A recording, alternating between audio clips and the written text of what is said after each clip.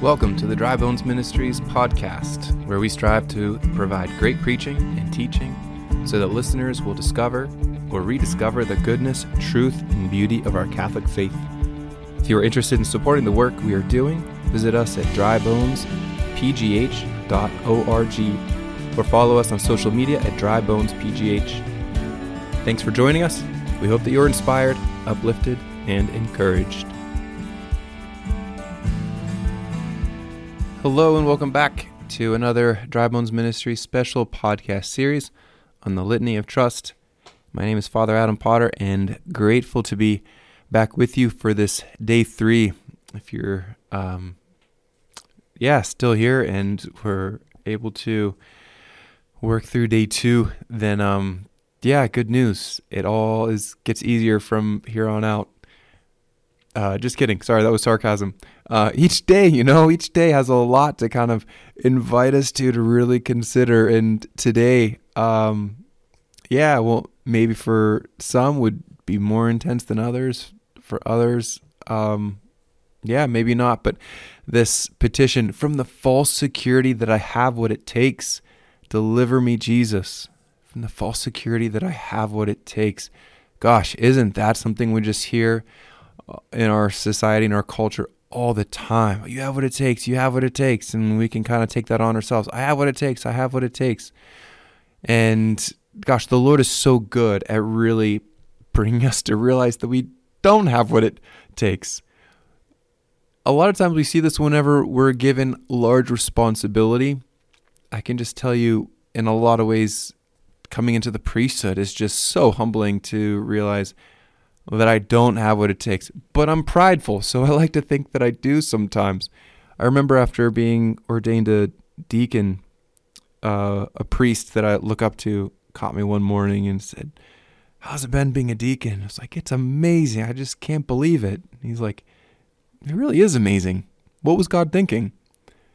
I was like, "Hey, wait a second." But his point was true, It was like, what was God?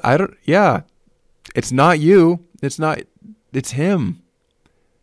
But that I would think that wow, it's amazing that I can do all this for God would be to really miss the point. It's actually, I love sharing this. Some people know this. A lot of Catholics don't, but the ordination ceremony of a deacon and priest is one of the most beautiful ceremonies in our entire church. And at the very beginning of the ceremony, the men who are about to be ordained, they're called the ordinandi. They're invited forward in this really beautiful dialogue between the bishop and the priest's representatives, usually the rector of the seminary.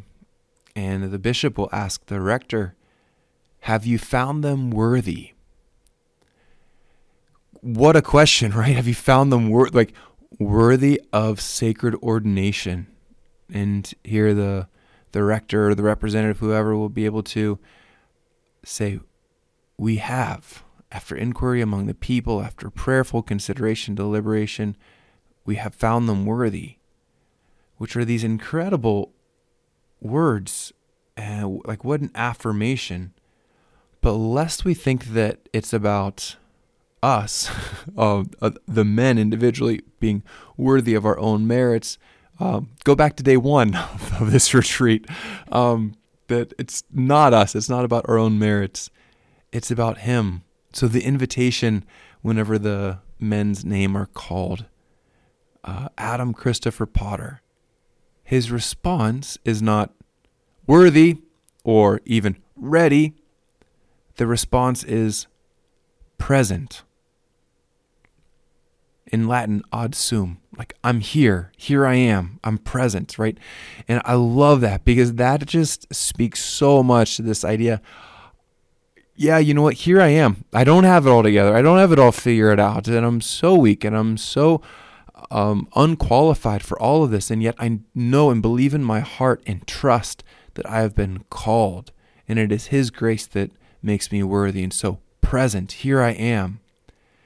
And I think that's a great kind of image to have for us whenever we look at this false security that I have what it takes, right? Do I have the ability just to be present to the Lord? I know getting couples ready for marriage, there are just some beautiful moments of being able to appreciate couples that just really don't feel worthy of being able to be the other spouse, and to really appreciate the responsibility and the dignity that comes from being yoked with this other person to lead them to heaven.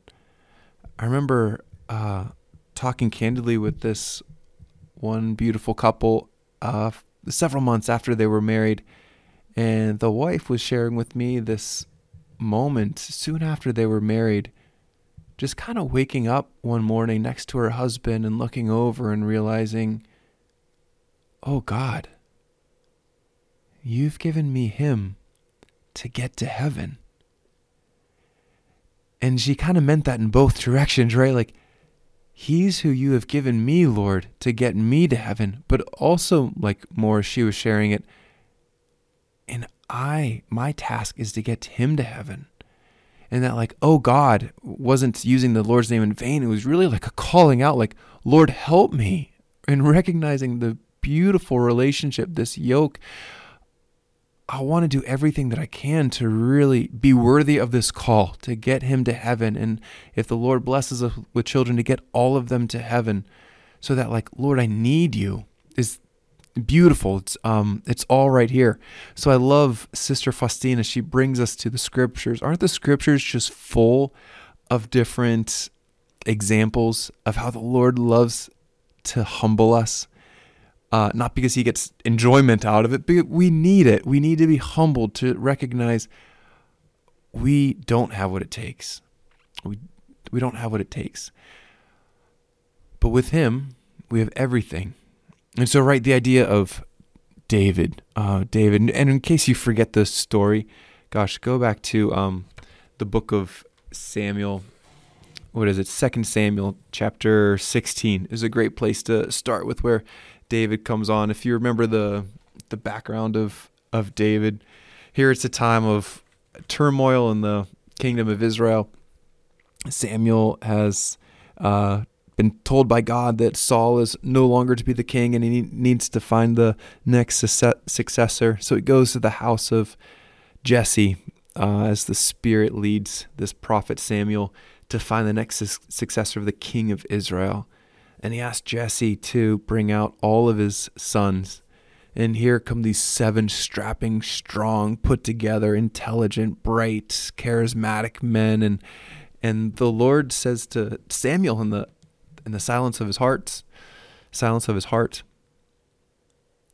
I have rejected each of these. Do not look upon his appearance or on the height of his stature. For the Lord sees not as man sees. Man looks on the outward appearance, but the Lord looks on the heart. A great line, right? And just really inviting us to take a look at, are we seeing as God sees? Are we looking to the external appearances? Are we looking to a heart that's humble, a heart that's dependent, not self-sufficient, but God-sufficient, God-dependent?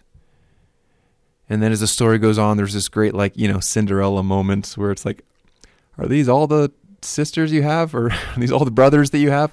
Kind of a thing. It's like, well, there is one more, the shepherd out in the, you wouldn't want David. No, and Samuel's like, yeah, bring him. And so in comes David, who doesn't seem to have the same stature at all as the rest of his brothers. And yet the Lord just speaks, that's him.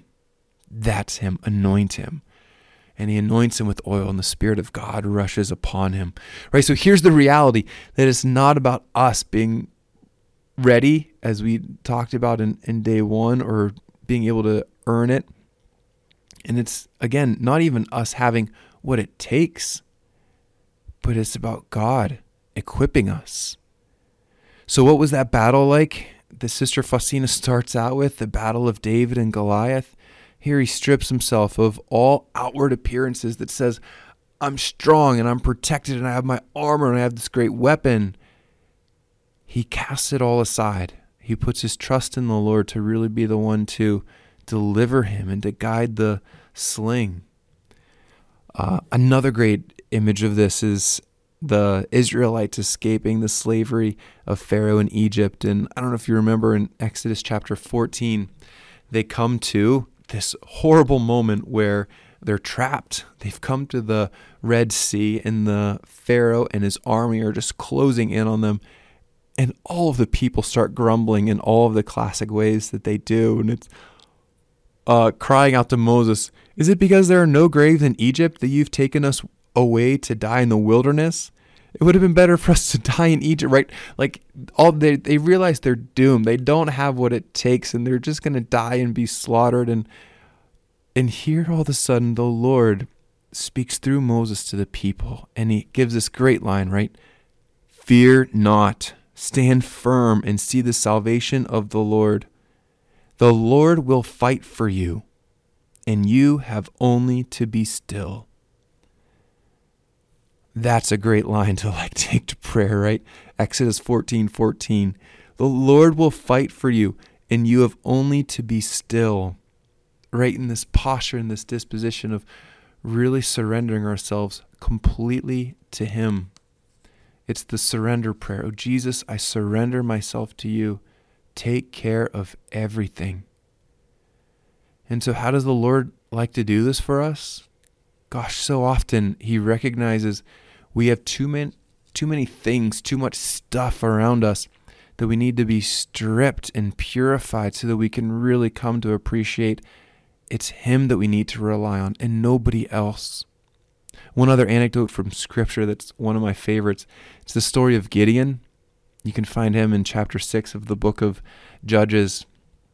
And Gideon is a classic character who comes to really test God. "Are you really doing this for me? If so, give me this sign. I'm going to put my fleece outside, and if it's you, first make the ground wet, but not my fleece." And the Lord does it. And he's like, "Okay, if this is really, really you, make only the fleece wet and nothing else wet."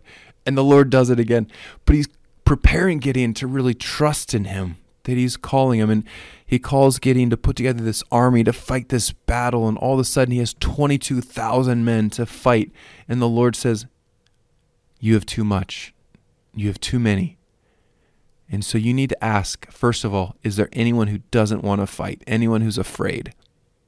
And 12,000 people all stand up. "Yeah, we're afraid. So go ahead." And now he's down to 10,000. It's like, okay, you still have too many. And there's another test that all of a sudden those who lap up water like dogs are sent home. And so all of a sudden Gideon has gone from tens of thousands of soldiers down to 300. And the Lord's like, "Now you're ready." And Gideon's, has to be asked, "Why? What are you doing, Lord? Why? How can you be doing this? I thought you wanted me to win this battle." And the Lord says more or less, "Yeah, but so that you won't look back and think that this was you winning because of your own strength, I've brought you down to this size so that you can know that it was my force, my strength that won you this battle." So, how about us? Have we experienced the Lord purifying us, stripping us down, bringing us to different opportunities where we can truly recognize this isn't about me having what it takes. This isn't about me having my own strength or my own adequacy, but really having opportunities to trust in the Lord? Again, what's your example? I can just tell you as a priest, it's fascinating how I was so terrified of public speaking for the longest time and still do get really nervous. But the one thing that I could find consolation in the beginning was that for homilies, I can prepare. I can write it out. I can have it all scripted in my mind. And I remember some of my first homilies, I spent so much effort memorizing the entire homily. And then all of a sudden, life happens and priesthood happens, and you're just running around from one task to the next. And then all of a sudden it's like Sunday Mass. It's Sunday already. Usually it's Saturday Vigil Mass. It's that 4:00 Vigil Mass comes fast, and then you got to get up. And I remember one of the first times of not being able to prepare as I felt comfortable with. It's not like I didn't look at it or anything, but I wasn't fully prepared. But then I had this opportunity just to like fall on my knees and say, Lord, I need you. Like truly I need, like speak through me. And in those moments of really being stripped, of just trying to be faithful and trying to serve the Lord, I remember giving one of the best homilies that I've given with some of the least preparation, right? And it was just an incredible, like that was the homily that everyone's like, Father, that was incredible. Like, oh, not the one that I spent hours of preparation on. Right. So what's your thing in life and work or in your family or with your children? Even in your faith journey, sometimes we want to look for what's the like most secure, most adequate like program that I can come to really learn the most about the Lord. And I don't know, have you ever just come to the Lord in prayer without all of your books or spiritual readings? You're like, oh, I forgot my rosary and I forgot my breviary or I forgot my Bible or my prayer book or my journal or what. It's like, oh, I don't know. I'm just going to spend this time with the Lord. And all of a sudden it's incredible and beautiful and transformative. It's like, yeah, even with our relationship with God, we don't have what it takes. We don't. It's about Him working in us. It's what He wants to do. And so I just hear in this day, really this invitation to be humble and to be inspired to really be vulnerable and depending on Him. It's in this littleness of Saint Therese that we come to have a great confidence, not in ourselves, but in Him. In the evening of this life, I shall appear before you with empty hands, says Saint Therese. She was so convicted that it was actually her littleness that allowed her to have the utmost confidence in the Lord. So, what an incredible thing for us to really take to heart and to really ask the Lord to inspire within us a real humility, a real littleness, and a vulnerability to come to trust in Him more and more. I invite you to take a look at the invitations. Again, as always, I just think it's really worth us to be able to spend some time with this, whether it's talking it out, whether it's journaling, or just spending some time in silent prayer, talking this through with the Lord as we come to really, grow in our relationship with the Lord and allow the Holy Spirit to lead us in all of this. In the second invitation, there was just a great consideration to see so many of the great saints of the past. They had spiritual directors, they had friends, they had people that they relied on for help. And even for us to ask just kind of a simple, this is a kind of a natural question, but it could also be supernatural. Where is it hardest for me to receive help? Typically the places where we feel most competent, and conversely, where we are embarrassed by our lack of capability, are where we are tempted to cut others out. Instead of baptizing our perfectionism by leaning on our own strength, will we move God's heart by trusting He is our security? What a great question for us not just to breeze through, but to really see, where is it hardest for me to receive help? I don't know. What's easier for you? Is it easier to give help or to receive help?